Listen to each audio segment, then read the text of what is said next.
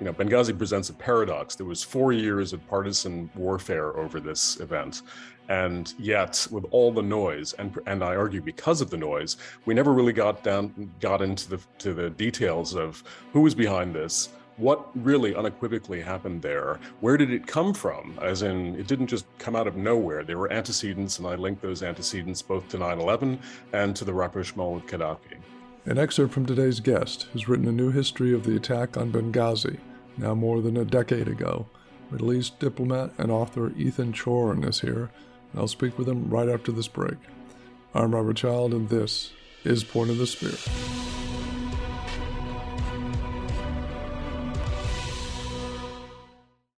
Gift-giving season is here, and for the military history lover on your list, check out my book about the Black Medal of Honor recipients of World War II. Immortal Valor chronicles these timeless heroes' life journeys through all the pain and struggle until their ultimate triumphs. I hope you purchase the book or audiobook, which is available now in stores and online. Welcome back, and before we get into the show, remember to click the follow button on the podcast to be notified of future fantastic guests like the author we're speaking with today, and thank you. Today's guest is a former diplomat, senior political analyst, author, and environmental entrepreneur. From 2004 to 2006, he was one of a handful of U.S. diplomats posted to Libya to help set up a U.S. mission. He was in Benghazi on the night of the attack in 2012 and was nominated to succeed Christopher Stevens as the ambassador to Libya. His book is called Benghazi, A New History of the Fiasco that Pushed America and its World to the Brink. And author Ethan Chorin joins us now. Ethan, welcome to the show. Thanks for having me. It's a real pleasure, sir. And you were involved with Libya early on in trying to establish diplomatic relations with Gaddafi. What was that experience like? Well, it was extremely interesting and at times a bit surreal. I was part of a small number of diplomats sent to Tripoli after the 2003 agreement with Gaddafi. I was posted there from 2004 to 2006. It was a small group of people. We were working under rather strenuous circumstances in terms of time pressure and resources. And as I mentioned in the book, some of the circumstances were superficially and maybe a little more deeply very reminiscent of the setup in Benghazi in 2012. Did you have direct contact with Gaddafi? I never had I was sent to listen to his speeches on many occasions. He had this tendency to want to call command performances of ambassadors, and our charge at the time was wise enough to send one of his more junior people, me, to go out and take notes and listen to these talks, which sometimes took literally 2 days.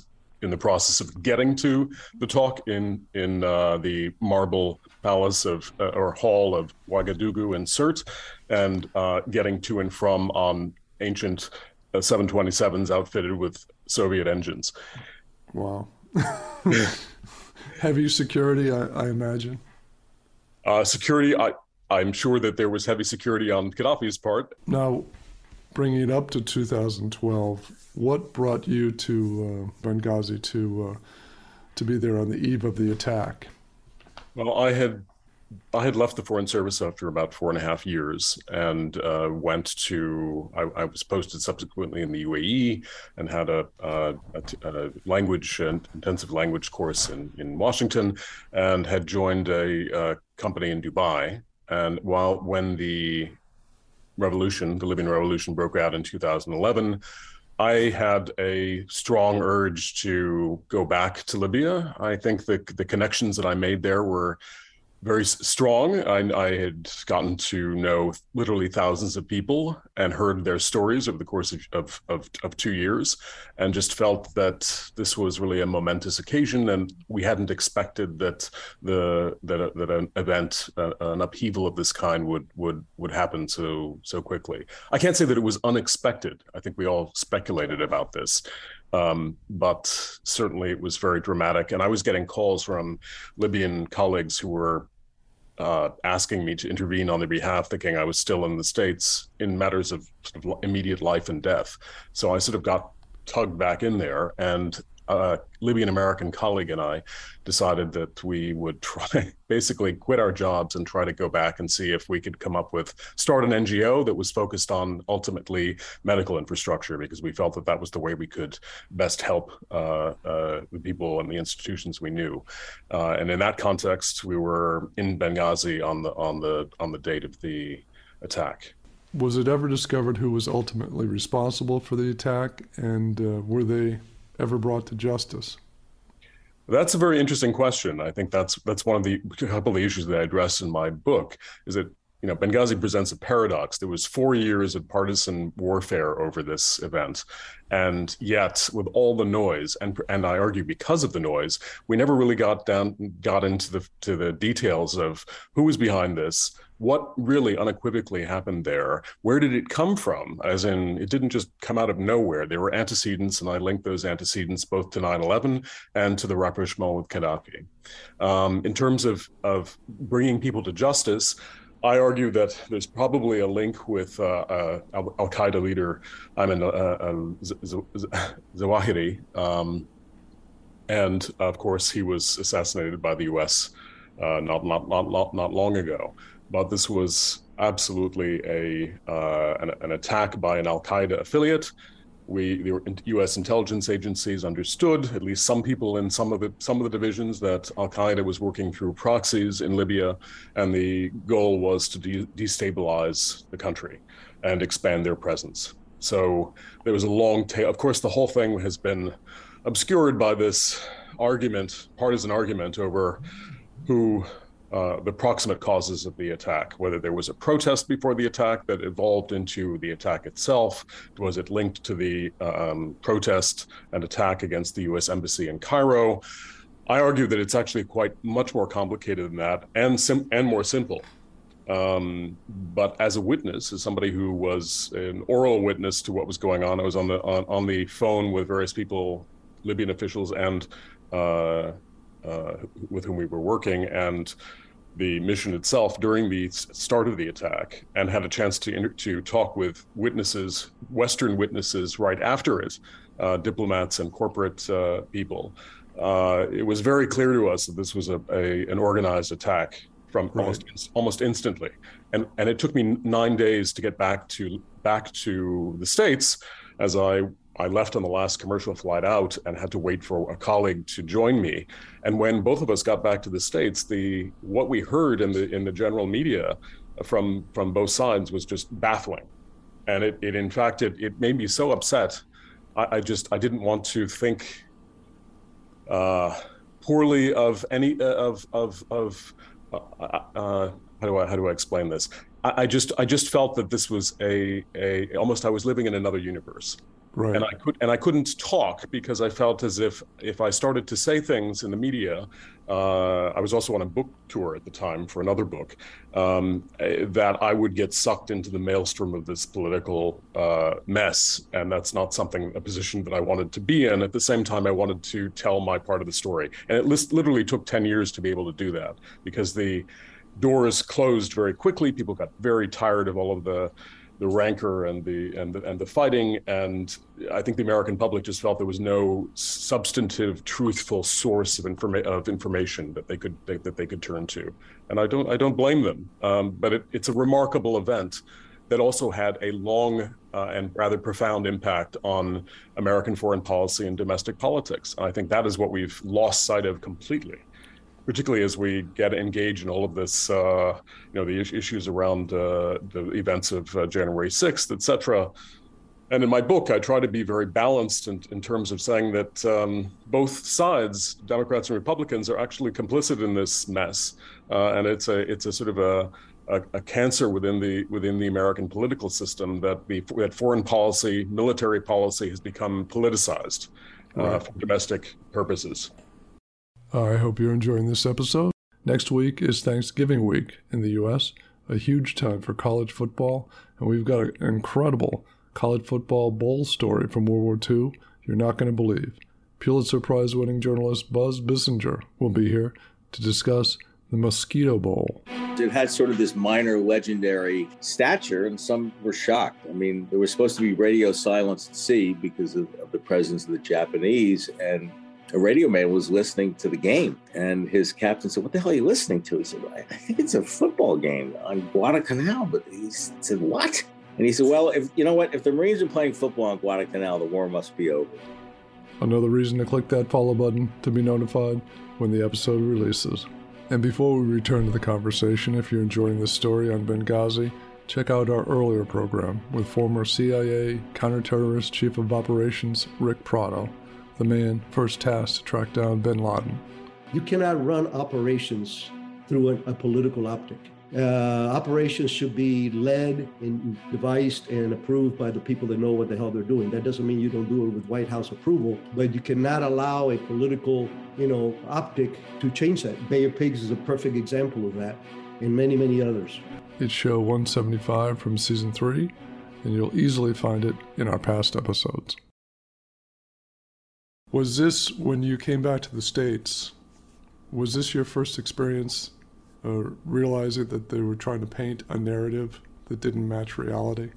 Well, yes, I felt that this whole question of the vagueness around what happened there was, and the persistent vagueness was problematic. There were these very famous statements by various members of the Obama administration, just very careful statements, and I felt that was detrimental to not only the pursuit of what actually happened there, and clearing all of this stuff up quickly and responding to it.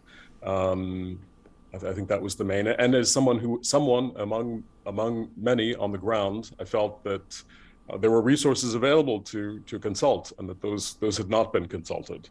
I also felt that as time went on, that certain individuals, particularly Ambassador Stevens, that their role in the whole affair had been somewhat perverted by the media and marginalized, when in fact Ambassador Stevens had a substantial role in getting the U.S. and the Obama administration to yes on the intervention.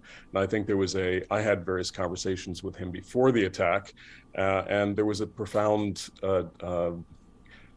disappointment or expectation that the United States would do more in Libya.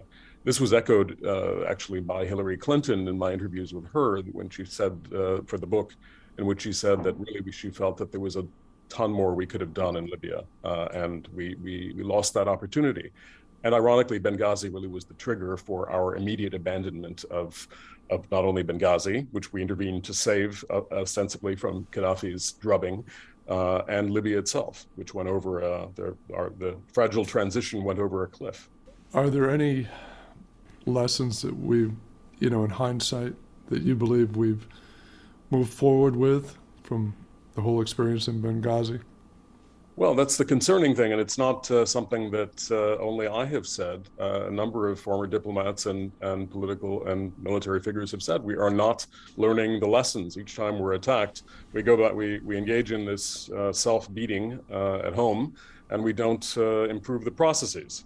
And one of my other big arguments in the book is that since 9/11, essentially every administration has helped degrade the institutional capacity of the U.S. to analyze and act on threats, and in different ways. The Bush administration essentially used the 9/11 to twist some of the bureaucracies and pit them against one another in order to make a case for the invasion of Iraq. And the Obama administration was essentially operating under a sort of a siege mentality that the right was going to attack them at every corner, thus they couldn't be they wanted to avoid more of this stuff. So the bureaucracies, and particularly the NSC, was aligned as a kind of a bulwark against those attacks, but they were in the process severing the links with the experts on, in every single division of government, whether it was the State Department or the Department of Defense. I think that is and of course with President Trump, it's been fairly clear that he felt the State Department was marginal at best and showed many people the door. And as Secretary of State Blinken has correctly noted, but I think he was only referring to the Trump administration, not the entire period before this, the cost of that damage is incalculable. Essentially, it'll take us ages to try to get back the people we've lost and to shore up our intelligence capacities that have been, and not to say that we don't have great people still in these bureaucracies. They're essentially operating without the resources that they need to do their job. Now, you referenced this earlier. It's been 10 years since the incident, and you waited for a while to bring this book out. Why bring it out now? Well, I actually started writing the book back in 2014, and the book was rejected, I think, 48 times by publishers on the basis of two factors that were at least told to me. One was that it's too controversial, and the second was that nobody cares about Benghazi. No one will buy a book about Benghazi. And it took a long time for I think a certain amount of time to pass where it became a revisionist, not revisionist, but a new look at the attack and the scandal after a long time has passed. So I still don't know whether there's an appetite in the United States for looking at this in any depth. There certainly is some sort of layer of aversion to the topic based on everything that's happened. But, it's been the 10th anniversary of the attack a few days ago, and there was nothing in the media about Benghazi. There were these sort of ritualistic sympathies for the victims of the original attack, which were, of course, is necessary, but we heard nothing of the victims of the Benghazi attack, or, it was simply, it's as if it hadn't happened. So I'm trying very hard to bring this to the surface and say, look, we have a lot of lessons that we need to learn, and Benghazi is not just Benghazi; it is a window and a sort of a signal booster into all of the factors that are present in our current existence: the intense polarization, the withdrawal and retreat from various of the Middle East conflicts, and the consequential empowerment of our adversaries. There was a cartoon in The Onion which resonated greatly with me. I love The Onion. Yes, which showed two jihadists sitting on a couch watching television, and above it was a caption that said, FBI announces it has discovered Al-Qaeda plot to sit back, relax, and watch America destroy itself, which really is I think the message of my book. We are so consumed with self-hatred or competing hatreds in this country that we're allowing foreign policy to just be a springboard to our own disputes, and are losing influence and a capacity to understand what's going on and continuity across the board. And this is disastrous for the United States. And really, we can't continue to we can't continue to be a superpower and exist in this kind of atmosphere. No, it's not possible. I couldn't agree more. The book is called Benghazi: The New History of the Fiasco That Pushed America and Its World to the Brink. Ethan, thank you so much for being on the show today. Thank you for having me. That's it for this episode. Thanks so much for joining me. Next week is Thanksgiving week in the U.S., a huge time for college football, and we've got an incredible college football bowl story from World War II you're not going to believe. Pulitzer Prize-winning journalist Buzz Bissinger will be here to discuss the Mosquito Bowl. It had sort of this minor legendary stature, and some were shocked. I mean, there was supposed to be radio silence at sea because of the presence of the Japanese, and a radio man was listening to the game, and his captain said, "What the hell are you listening to?" He said, "I think it's a football game on Guadalcanal." But he said, "What?" And he said, "Well, if the Marines are playing football on Guadalcanal, the war must be over." Another reason to click that follow button to be notified when the episode releases. And if you like what you hear, leave a review or a rating, or just click the follow button. And be sure to check out our Point of the Spear YouTube channel with bonus video material plus full military history documentaries. There's tons to explore, and I hope you check it out. I'm Robert Child, and this has been Point of the Spear. Music licensed from audioblocks.com. Point of the Spear is produced by RSC Media Group.